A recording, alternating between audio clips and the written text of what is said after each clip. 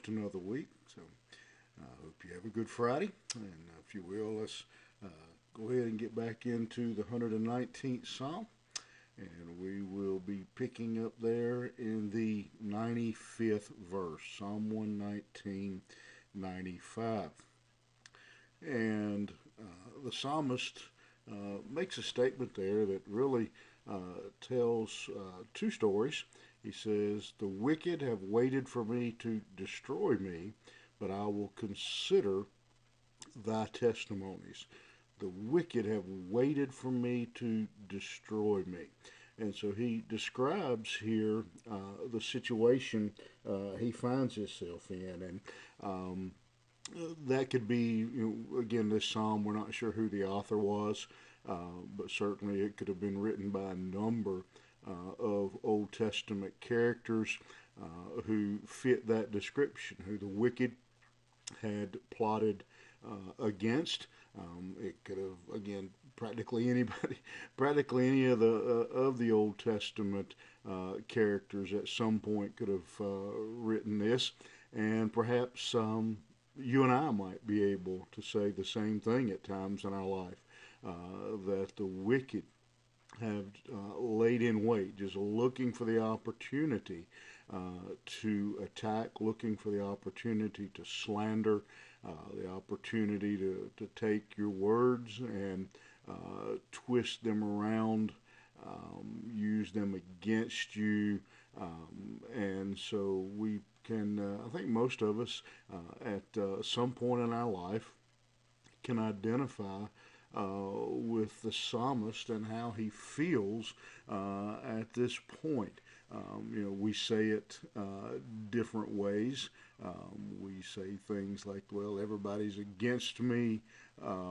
Everybody's trying to get me, those kind of things. Well, that's kind of what the psalmist is saying here. He's, again, saying that everybody, um, his enemies have continued to look at, to come after him.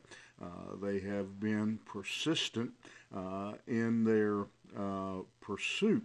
That they have continued to try to destroy him. But he reminds God here. He says, even though they have been persistently trying to destroy me, I have been persistent in pursuing and living by and being obedient to your word. I have done my best to follow your principles and precepts that we find in your word, and that's difficult to do.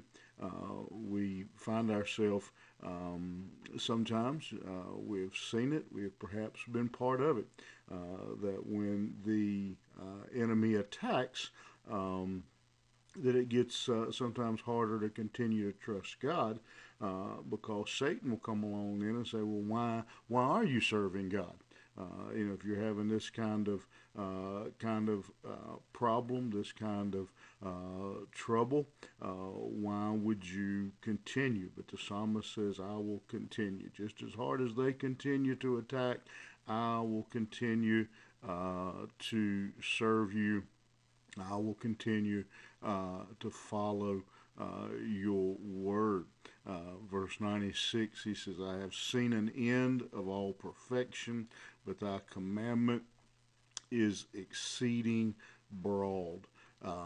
He again is ending his prayer here, this section, by acknowledging once again that the Word of God has is true.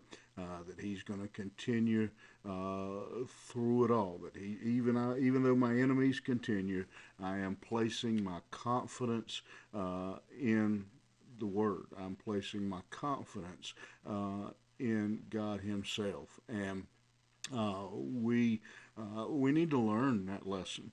We need to be as persistent pursuing God as our enemies are persistent in attacking.